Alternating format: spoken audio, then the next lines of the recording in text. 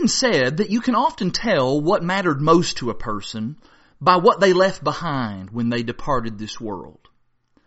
And while that is generally true, stop and consider for a moment all of the things that Jesus of Nazareth did not leave behind when he left this world. Jesus left behind no wife or child. He left behind no house or clothes or money or business. He left behind no writings, at least no writings directly authored with his own hand.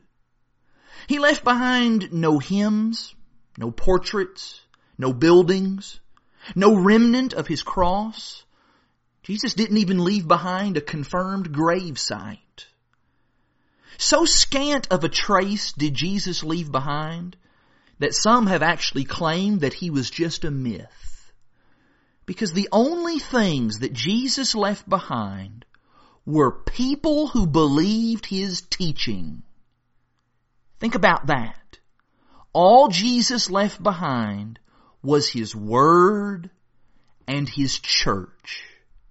And while those two legacies may not seem like much, at least in the eyes of the world, they quite literally changed the course of human history.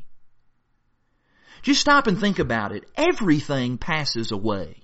Possessions, families, nations, species, industries, political movements, houses, IRAs, 401ks, heirlooms, photos, books, cars, schools, degrees, careers, everything on earth that we cherish and hold dear passes away. Except for Jesus' word and Jesus' church. Jesus said in Matthew 24 verse 35, heaven and earth will pass away, but my words will not pass away.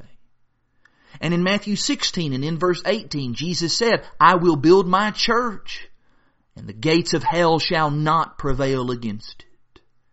Jesus' word and Jesus' church. Those were his priorities, and they became his legacy.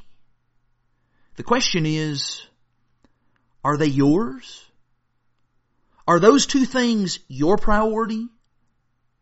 Are you investing in what will truly last? And when the last chapter of your life is written and you depart this earth, what will your legacy reveal mattered the most to you?